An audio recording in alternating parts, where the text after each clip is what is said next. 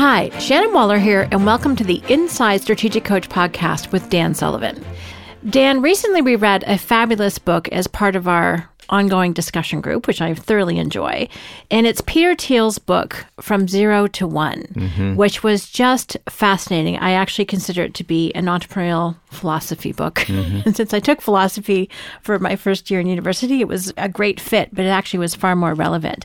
There's a point in the book which I thought would be fantastic to talk with you about, and that is his conversation about competition versus monopoly and why competition is bad and monopoly is good. And I know that you'll have some really interesting things to say about this.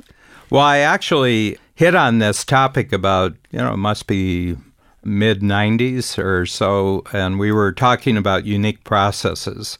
That you shouldn't present yourself in the marketplace as a product or a service, but actually as a process which actually transforms people's experience. And the whole concept of unique process would be that if you had that process and it was unique to your capabilities and unique to the types of individuals that you most enjoyed working with and were most useful to, you could actually create a value creation monopoly. And I think that Peter Thiel's talking a lot about this. So just to explain his model from 0 to 1, it contrasts in his book from 1 to N. Okay, so if you think about somebody coming in with something brand new, that's truly new and it's really great, the normal way it happens in the marketplace is that constitutes 1, and then the competition starts against that 1, and so the value of the 1 keeps going down for each new competitor who gets in, and it goes right to the point where there's no more profit, there's no more value in the product because it just engendered an incredible amount of competition, and it's a race to the bottom, and usually it's a race to the bottom both in terms of value and it's a race to the bottom in terms of profitability. So after a while, being a competitor in that marketplace is worthless. And you can see all sorts of industries. A lot of people don't know this, but there's all sorts of industries which we use every day, which as an industry have never made any profit. One of them is the railroad industry. The railroad industry as an industry never made any money. And what I mean by that, if you take everybody who competed in the railroad business, there was more losses among the competitors than there were gains ever since railroads started. Well, you say, there was some incredibly successful railroad companies. And I said, yeah, but they weren't successful because of the railroads. It was that they were usually those railroads who were the pioneers who were pushing railroads into new territories. Think of taking the railroad system across the United States or across Canada.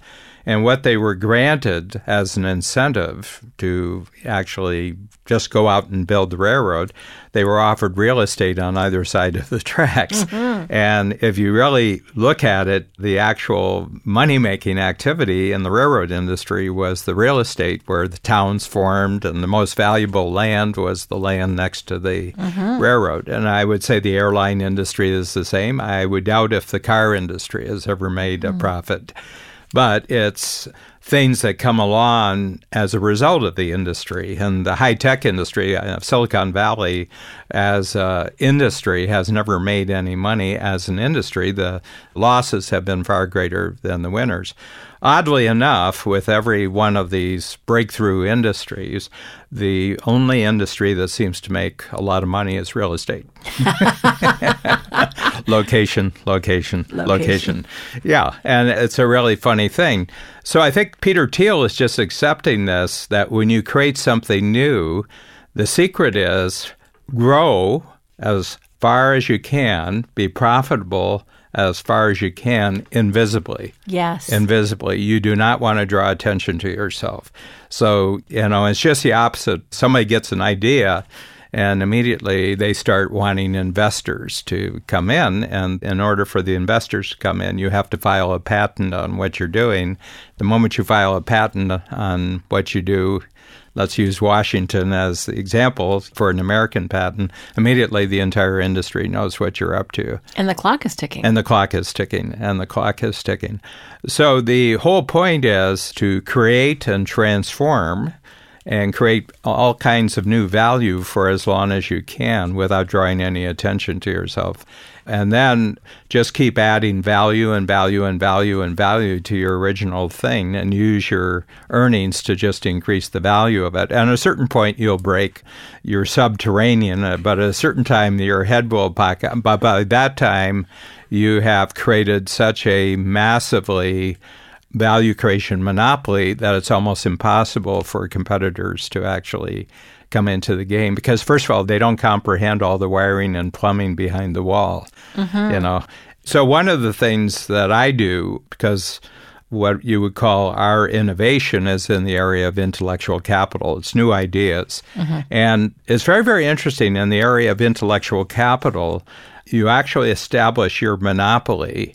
I mean, there's straightforward intellectual property laws. So anything that we write, we automatically copyright. We put TM on everything. And in most cases, just putting TM is actually backed up by the law. In about 90% of cases where you put a date on when you presented an idea publicly for the first time and you have witnesses and you put a TM on it, that's about 90% of the law. Is it copyright or TM? TM. Is it? Okay. Yeah, perfect. It's an idea. Right. It's a TM. So what you want is trademark the idea and a registered trademark. And usually our concepts are also processes. In other words, that all the ideas that I can think of in Strategic Coach all constitute a thinking process. And a thinking process can be registered. You can have a trademark. The other thing is, like book titles, you can't trademark a book title. So you'll look at a particular book title, and sometimes there will be 10 or 15 books that have the same title. You cannot copyright or trademark a book title. Anybody can use the same title for a book. These things are not designed to protect you so much as an innovator or an inventor of something. The whole reason for copyright and trademark laws is actually to get new information out throughout society as quickly as possible so that it becomes useful as possible. But we will reward the innovator for a certain period of time. You'll get the exclusive reward for a certain period of time. And so patent laws are not really designed to actually protect the inventor. They're there to protect the public that the idea that they're using is actually the real idea. It's not a knockoff idea. It's not a fake idea. Oh, I didn't realize that. Yeah, probably the clearest statement of that is in the Federalist Papers by Alexander Hamilton, James Madison, and John Jay. And they talked about one of the bones of contention between the colonies, the American colonies, and the British government was over new ideas. Great Britain, for a period of time, put a prohibition. You couldn't take any kind of blueprints out of the country to the new colonies. They didn't want the new colonies to become a competitor to them in terms of manufacturing and creation. And that was one of the bones of contention. And right in the Constitution, very early in the U.S. Constitution, the whole issue of intellectual property. And these laws will go in right away because they knew the entire expansion of the country was going to have to come from giving inventors and innovators a reward for creating new things that benefited everybody else.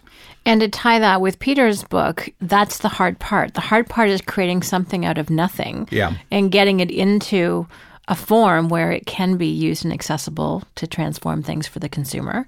That is the hard part. But then after that, then you're above the water. It's really interesting. We have had the benefit for the last 20 years of probably having one of the most innovative intellectual property lawyers I've ever met, and that's John Farrell, who is a partner in Carr Farrell in Palo Alto, California. And John's really, really interesting take on this. And I think the reason was he didn't start off as a lawyer. He actually started off as an electronics engineer, is that he says, well, it's very, very hard to safeguard a new technology because you can just change one thing or modify one part, and then you're in court forever trying to prove that somebody actually copied it.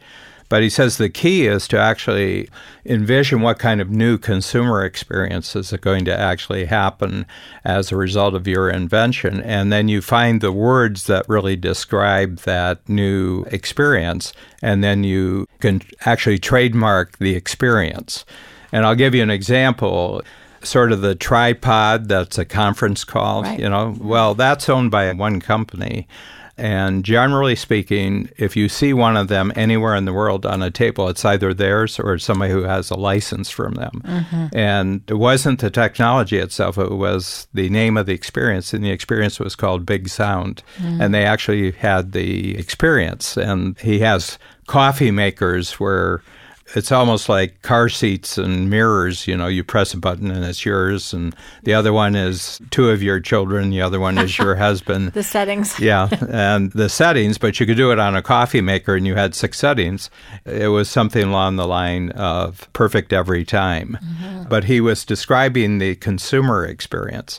And this ties into one of our previous podcasts where I talked about the most transformative force in society is actually consumers being willing to try out new things, but they try it out for the purpose of experience. So I think that John's great genius, and he won't admit to anything that I'm saying on this podcast, but he just had this grasp that it's actually about the consumer experience, which makes something a breakthrough or not. And therefore, all this talk about you're up against this technology company and this technology company ignores the fact that your competitors are not a transformative force. You're not a transformative force except with your understanding of the consumers who are going to have a new experience as a result of what you've created. That's fascinating, Dan. And you really, through coming up with concepts and tools in Strategic Coach, have helped and been very prescriptive in terms of coaching our clients, in terms of how to do that, in terms of unique process. Can you talk a little bit more about that? Because I think people really understanding how they're impacting their consumer experience and packaging that is something that a lot of people, I think, don't see, or once you see it, it's like, oh my gosh, it's amazing. But before that, it's sort of mysterious. Yeah, and there's a fairly easy way of doing this, and it's just kind of taking 3 or 4 of your best client customer experience and reverse engineering it. And if you do 5 of them and you reverse engineer them, what you do is you basically start with, well, when the customer was really happy, what was the thing that happened before that? And you get that, and then you go back to the next step before that, and sooner or later you got to the point where you had the idea that you presented to the client. And it might be 5 steps, it might be 8 steps. I generally try to keep it within 5 steps and 8 steps because less than 5 doesn't seem that big a deal, and more than 8 seems more the problem than the solution. So 5 and 8 are really kind of the magic zone for a unique process. And then what you do is you just take each of the steps of your process and you simply ask 2 questions with each step, and that is, how is the client better off as a result of this? Okay, that was measurably, in other words, that they were measurably better off. And then the second question is, how did they feel from being better off? That's really straightforward. Yeah. And if you have 5 steps, then you've got 10 answers. And that really, really describes the experience that you're really shooting for. And then the question is, can you put it in such a predictable process that they'll always be better off in the way that you describe, and they'll always feel better in the way that you describe? And there's a lot of language that you've put down in answering 5 questions on one side and 5 questions on the other, 10 questions. And the language you use to describe this is actually the entire experience. And that's what John does. John simply gets better off, better experience. What describes that? And that's the actual experience. And that's the transformative part about it, because it works with one person, it works with 10 people, it works with 100 people, and you got something going there. And then you can build all sorts of packaging around that. And to be patented, it has to be actual technology. You actually has to use a piece of technology or a digital technology to do it. But it's predictably transformative. And that is the actual criteria of whether you can patent a new technology. Is it predictably, if they do this and this and this and this and this, it always works. That's what gives you a patent. Fantastic. Dan, let's talk a little bit more about packaging because that's a part of our unique process.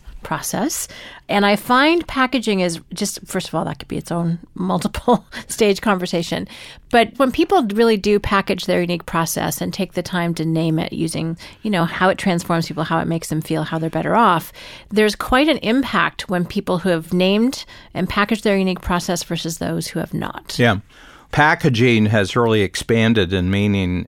Used to be a package was described as something that was entirely within the physical world. Mm-hmm. But as we've gotten more and more into the experiential world, packages are just the way an experience is defined and separated from all other experiences. So it's a differentiation of this experience from all other experiences. And very, very interesting. And again, a lot of people don't know this about Steve Jobs. Before they had a new piece of equipment, he said, what's the package look like that the new piece of equipment comes in? They said, well, we don't have the equipment. He says, the package will determine what the new piece of equipment actually looks like. So he had this reverse process where he says, describe what the package looks like when they get home. And what do they do with the package? What's it look like? What's it feel like to have the package? He doesn't even know what's going to be in the package yet, but he's describing what the package is. And then he backs them up to the beginning. And he says, okay, I think we've got the experience of actually buying the new technology, taking it home, having and it's a box. That much you can say it's going to be a box. And you open it up. The proof of the pudding of his philosophy is really that I remember the old iPod days before the crossover to iPhone. He had 4 or 5 upgrades to it, and I can't remember any of the actual iPod, what they actually looked like. I probably went through 4 of them and threw them away or whatever when a better one was available. But I always kept the boxes. And I remember it was a terrible feeling the day that I actually threw out that box. It was such a great box. The boxes are so beautiful. And to this day, Apple packaging is the most beautiful packaging in the world. I have an iPad and the pencil that comes with it, and I still have the box. As you're talking, I'm remembering I've had a number of iPhones now, and just that, almost suction feeling of pulling the top of the box off and then the reveal, and it's so elegant and so clean, and everything you need is just nicely tucked away. When you had talked about this one other time, I started laughing because my husband asked me, can I throw away the box? I'm like, no. No, you can throw the technology away, but not the box. No. And I think that part of the genius of Steve Jobs, and of course he had a great lifetime, who's still there at Apple, who is the great designer. Mm-hmm. The full extent of Steve Jobs' understanding of this, that if you open up, and you can't, but if you actually opened up one of your Apple technologies, it's beautiful on the inside, the way the circuitry is put together, and there's no sloppiness to the way that things are put in there. He insisted that the inside of the equipment technology device would be beautiful if people could see it. And one of his staff members says, but they'll never see it. And he says, no, but we'll know. And he says, our knowing that the inside is as beautiful as the outside adds a lot to the power of what we're doing here. Well, it's completely true to their mission statement, which is what we talked about also in our previous podcast. We make beautiful technology that people love using. Yeah. Well, and I think that's really powerful, Dan, as people talk about or think about how to package their own experience and beautiful definition. Let's make sure it's beautiful on the outside and what people see, and also let's make sure it's equally as elegant on the creation phase and what goes into it, so that both front and backstage are gorgeous. This is great. I love getting deep into how can people go from 0 to 1 themselves and just really enjoy that profitable phase rather than getting into competition, which so many people are likely to do. Yeah. I've personally, as an entrepreneur, learned some great ways of thinking about packaging just from other organizations out in the marketplace. I started off coaching about the same time that the Four Seasons Hotel started, and Four Seasons Hotel started in Toronto with a little renovated motel on Jarvis Street, which was not one of the great streets in Toronto, but they had some ideas about how people should be taken care of when they come into a hotel. And you would come off this fairly rough street into the Four Seasons converted, renovated motel, and it was like another world. The way you were treated, the quality of the materials, the design, and everything else. And then they tested that out for a couple of years. They made it a place where celebrities in the entertainment industry coming into Toronto would stay because the Canadian Broadcasting Corporation was right across the street. And then they asked the Canadian Broadcasting Corporation if they wanted to put one of their recording studios right in the hotel. So people didn't even have to go outside. They came, they had good food, and they were just testing out what do people really love. So then they did it with one, and they took over another hotel in Toronto, and they did it on a bigger fashion. It was too big. Then they found their right size, and then they've, gone around the world, one of the great hotel chains in the world. And, Starbucks coffee, Starbucks made their way with packaging. I mean, we just had the original incident, very, very funny incident, and I don't think it was an accident, of a cup of Starbucks showing up in the Game of Thrones. They're having a medieval, smelly meeting, and right there on one of the tables, and the production crew who actually put it together didn't even look and pick up, but the fans around the world, and I said, talk about product placement. I said, nobody will remember the last season of Game of Thrones except for the fact that Starbucks got one of their cups unobserved, invisibly into a scene, not seen by the creators, but seen by all the viewers, and then it just went viral around the world. I said, whoever pulled that off, that's a big reward for packaging. I mean, it's tremendous. And everybody, it wasn't even a close-up, but everybody knew it was a Starbucks cup simply because it's been so consistent over 40 years or so. Yeah, and there's others, but Apple has always been one of my great models for packaging. And we've tried in Coach, we established a design for all of our materials.